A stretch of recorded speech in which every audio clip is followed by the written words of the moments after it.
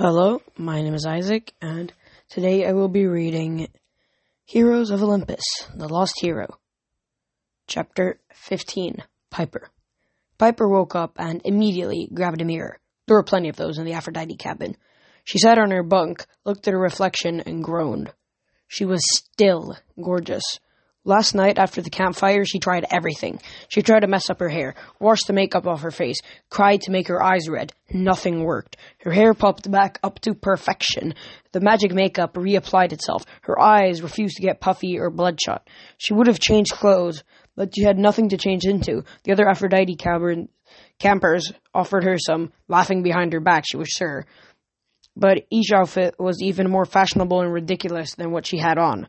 Now, after a horrible night's sleep, still no change. Piper normally looked like a zombie in the morning, but her hair was styled in a supermodel's, and her skin was perfect. Even that horrible zit at the base of her nose, which she'd had for so many days, she started to call it Bob, had disappeared. She growled in frustration and raked her fingers through her hair. No use. The dew just popped back into place. She looked like karaoke Barbie. From across the cabin, Drew called, "Oh, honey, it won't go away." Her voice dripped with false sympathy. Mom's blessing will last at least another day, maybe a week if you're lucky. Piper gritted her teeth. A week? The other Aphrodite kids, about a dozen girls and 5 guys, smirked and snickered at her discomfort. Piper knew she should play cool, not to let them get under her skin. She dealt with shallow, popular kids plenty of times. But this was different. These were her brothers and sisters, even if she had nothing in common with them. And how Aphrodite had managed to save so many kids so close in age? Never mind. She didn't want to know. "Don't worry, hon." Drew blotted her fluorescent lipstick. "You're thinking you don't belong here. We couldn't agree more. Isn't that right, Mitchell?" One of the guys flinched. Yeah, sure. Drew took out her mascara and checked her lashes. Everyone else watched, not daring to speak. "So anyways, people, 15 minutes until breakfast. The cabin's not going to clean itself. And Mitchell, I think you've learned your lessons, right, sweetie? So you're on garbage patrol just for today, okay? Show Piper how it's done, because I have a feeling she'll have that job soon, if she survives her quest. Now get to work, everybody. It's my bathroom time." Everybody started rushing around, making beds and folding clothes, while Drew scooped up her makeup kit, hair dryers, and brush, marched into the bathroom. Someone yelped, and a girl about 11 was kicked out, hastily wrapped in towels with shampoo still in her hair. The door slammed shut, and the girl started to cry. A couple of older campers comforted her and wiped the bubbles out of her hair. "Seriously?" Piper said to no one in particular. "You let Drew treat you like that?" A few kids shot Piper nervous looks, like they might actually agree, but they said nothing. The campers kept working, though Piper couldn't see the cabin needed much cleaning. It was a life-size dollhouse with pink walls and white window trim. The lace curtains were pastel blue-green, with course matched the sheets and feather comforters on all the beds. The guys had one row of bunks separated by a curtain, but their section of the cabin was just as neat and orderly as the girls'. Something was definitely unnatural about that. Every camper had a wooden camp chest at their foot of their bunk, with their name painted on it, and Piper guessed that the clothes in each chest were neatly folded and color-coordinated. The only bit of individualism was how the camper decorated their private bunk spaces. Each had slightly different pictures tacked up, or whatever of celebrities they thought were hot. And few had personal photos too, but most were actors or singers or whatever. Piper hoped she might not see the poster. It had been almost a year since the movie, and she thought by now surely everyone had torn down those old tattered advertisements and tacked up something newer. But no such luck.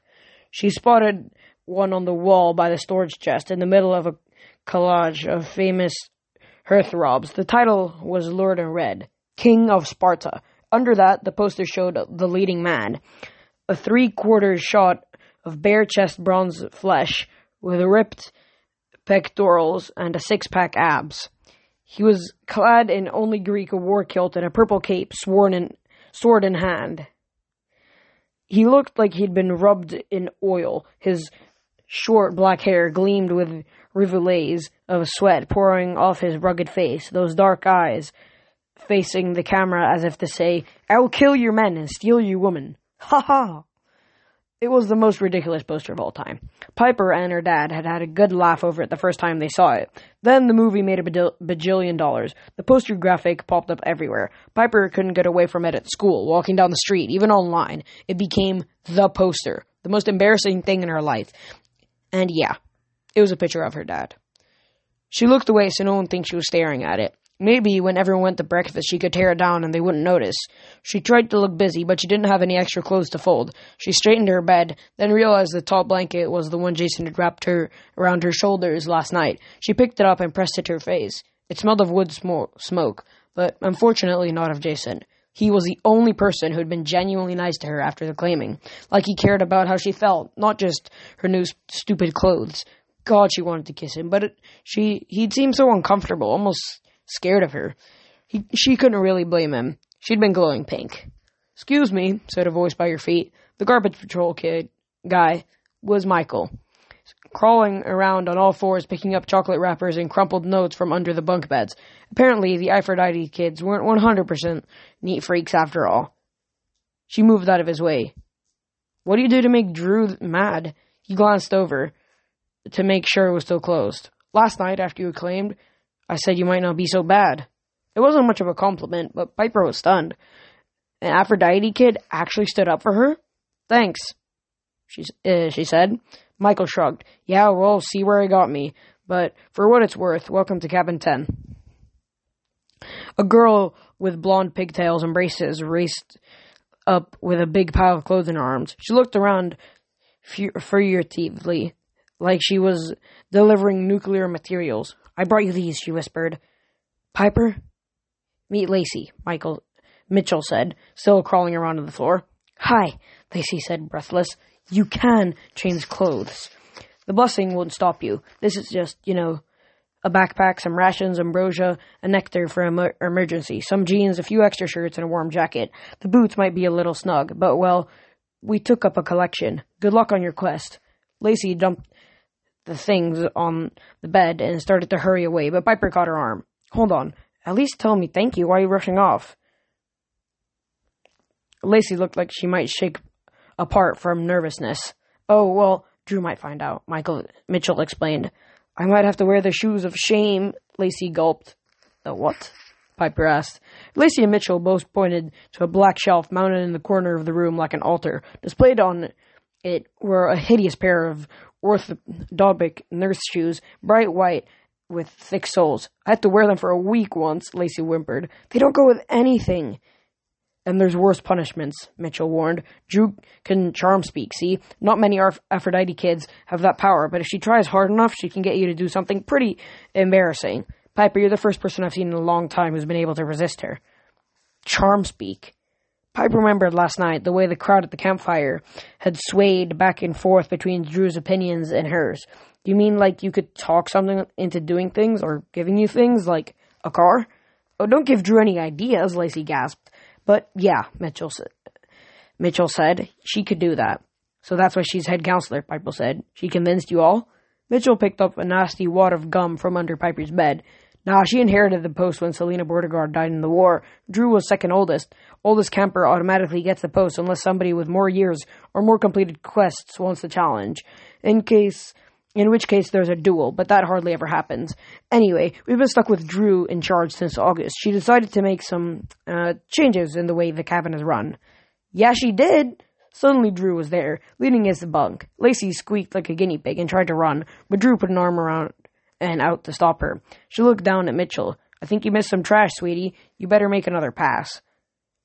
Piper glanced toward the bathroom and saw that Drew had dumped everything from the bathroom waste bin. Some pretty nasty things all over the floor. Mitchell sat up on his haunches. He glared at Drew like he was about to attack, which Piper would have paid money to see. But he finally snapped. "Fine." Drew smiled.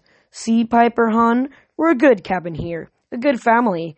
Selena Bordegaard, though, you could take a warning from her. She was recently passing information to Kronos and the Titan army.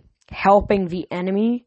Drew smiled all sweet and innocent with her glittery pink makeup and her blow-dried hair lush, smelling like nutmeg. She looked like any popular teenage girl from any high school, but her eyes were as cold as steel. Piper got the feeling Drew was looking straight into her soul, pulling out her secrets. Helping the enemy. Oh, none of the other cabins talk about it, Drew confided. They act like Selena Beauregard was a hero. She sacrificed her life to make things right, Mitchell said. She was a hero. Drew said. Another day on garbage control, Mitchell. But anyways, Selena lost track of what this cabin is about. We make cute matchups at camp. Then we break them apart and start over. It's the best fun ever. We don't have any business getting involved in other stuff like wars and quests. I certainly haven't been on any quest. They're a waste of time. Lacey raised her hand nervously. But last night you wanted to go on a... Drew glared at her and Lacey's voice died. Most of all, Drew continued, we certainly don't need our image tarnished by spies, do we, Piper? Piper tried to answer, but she couldn't. There was no way Drew knew about her dream or her dad's kidnapping. Was there? It's too bad you won't be around, Drew sighed. But if you survive your little quest, don't worry. I'll find somebody to match up with you. Maybe one of those gross Hephaestus kids. Or Clovis. He's pretty repulsive. Drew looked over with a mix of pity and disgust. Honestly, I didn't think it was possible for Aphrodite to have an ugly child. But who was your father? Was he some sort of mutant? Or Tristan McLean? Piper snapped. As soon as she said it, she hated herself. She never, ever played the famous dad card. But Drew had given her over the edge. My dad is Tristan McLean. The stunned silence was gratifying for a few seconds, but Piper felt ashamed of herself. Everybody turned and looked at the poster, her dad flexing his muscles for the whole world to see. Oh my God! Half the girls screamed at once. Sweet, a guy said. The dude with the sword who killed the other dude in that movie? He's so hot for an old guy, a girl said, and then she blushed. I mean, I'm sorry, I know he's your dad. That's so weird. It's weird, all right, Piper agreed. Do you think you can get me his autograph? Another girl asked. Piper forced a smile. She couldn't say if my dad survives. Yeah, no problem, she managed. The girl squealed in excitement, and more kids surged forward, asking a dozen questions at once. Have you ever been on set? Do you live in a mansion? Do you have lunch with movie stars? Have you had your rite of passage? That one caught Piper off guard. Rite of what? She asked. A girl and guys giggled and shoved each other around like this was an embarrassing topic. The rite of passage for an Aphrodite child, one explained. You get someone to fall in love with you, then you break their heart. Dump them. Once you do that, you've proven yourself worthy of Aphrodite. Piper stared at the crowd to see if they were joking. Break someone's heart on purpose? That's terrible. The others looked confused. Why? A guy asked. Oh my God, a girl said. I bet Aphrodite broke your dad's heart. I bet he never loved anyone again, did he? That's so romantic. When you have your rite of passage, you can be just like your mom. Forget it, Piper yelled, a little louder than she's intended. The other kids backed away. I'm not breaking anyone's heart just for a stupid rite of passage. Which, of course, gave Drew a chance to take back control. Well, there you go, she cut in. Selena said the same thing. She broke the tradition, fell in love with the Beckendorf boy, and stayed in love. If you ask me, that's why things ended tragically for her. That's not true, Lacey squeaked. But Drew glared at her, and she immediately melted back into the crowd. Hardly matters, Drew continued, because, Piper, hun, you couldn't break anyone's heart anyway. And this nonsense about your dad being Tristan McLean, that's so begging for attention. Several of the kids blinked uncertainly. You mean he's not her dad? One asked. Drew rolled her eyes. Please. Now it's time for breakfast, people, and Piper here has to start that quest. So let's get packed and out of here. Drew broke up the crowd and got everyone moving. She called them hun and dear, but her tone made it clear she expected them to obey. Mitchell and Lacey held Piper back. They even guarded the bathroom while Piper went in and changed into a better traveling outfit. The hand-me-downs weren't fancy, thank God, just well-worn jeans, a t-shirt, and a comfortable winter coat, and hiking boots that fitted perfectly. She strapped her dagger, Cateropus, to her belt. When Piper came out, she almost felt normal again. The other campers were standing at their bunks while Drew came around and inspected. Piper turned to Mitchell and Lacey and mouthed, "Thank you." Piper was really happy. Mitchell nodded grimly. Lacey flashed a full, racist smile. Piper doubted Drew had ever thanked them for anything. She also noticed that the King of Sparta poster had been wadded up and thrown in the trash. Drew's orders, no doubt. Even though Piper had wanted to take the poster down herself, now she was totally steam. When Drew spotted her, she clapped in mock applause. "Very nice, our little quest girl, all dressed up in dumpster clothes again. Now off you go. No need to eat breakfast with us. Good luck with... whatever. Bye." Piper shouldered her bag. She could feel everyone else's eyes on her as she walked to the door. She could just leave and forget about it. That would have been an easy thing. That's what she did. What did she care for this cabin? These shallow kids. Except that some of them had tried to help her. Some of them had even stood up to Drew for her. She turned to the door. You don't all have to listen to Drew's orders. The other kids shifted. Several glanced at Drew, but she looked too stunned to respond. She's our head counselor, one managed. She's a tyrant, Piper corrected. You can think for yourselves. There's got to be more to Aphrodite than this. More than this, one kid echoed. Think for ourselves? A second muttered. People, Drew screeched. Don't be stupid. She's charm-speaking you. No, Piper said. I'm just telling the truth. At least, Piper thought that was the case. She didn't understand exactly how this charm-speaking business worked, but she didn't feel like she was putting on any special power into her words. She didn't want to win an argument by tricking people. That would make her no better than Drew. Piper simply meant what she meant. Besides, even if she tried charm-speaking, she had a feeling it wouldn't work very well on another charm-speaker like Drew. Drew sneered at her. You may have a little power, Miss Movie Star, but you don't know the perfect thing about Aphrodite. The first thing about Aphrodite. You have such great ideas. What do you think this cabin is about them? Tell them. Then, maybe I'll tell them a few things about you, huh? Piper wanted to make a withering retort, but her anger turned to panic. She was a spy for the enemy, just like Selena Bordegaard, an Aphrodite traitor. Did Drew know about that, or was she bluffing? Under Drew's glare, her confidence began to crumble. Not this, Piper managed. Aphrodite is not about this. Then she turned and stormed out before the others could see her blushing. Behind her, Drew started laughing. Not this? Hear that, people? She doesn't have a clue. Piper promised herself she would never, ever go back to that cabin. She blinked away her tears and stormed across the green, not sure where she was going, until she saw the dragon swooping down from the sky. And that was the end of chapter 15. I hope you guys had a good time listening to me read this chapter. I am in quite a rush, though, so I won't be able to talk or say much about the chapter.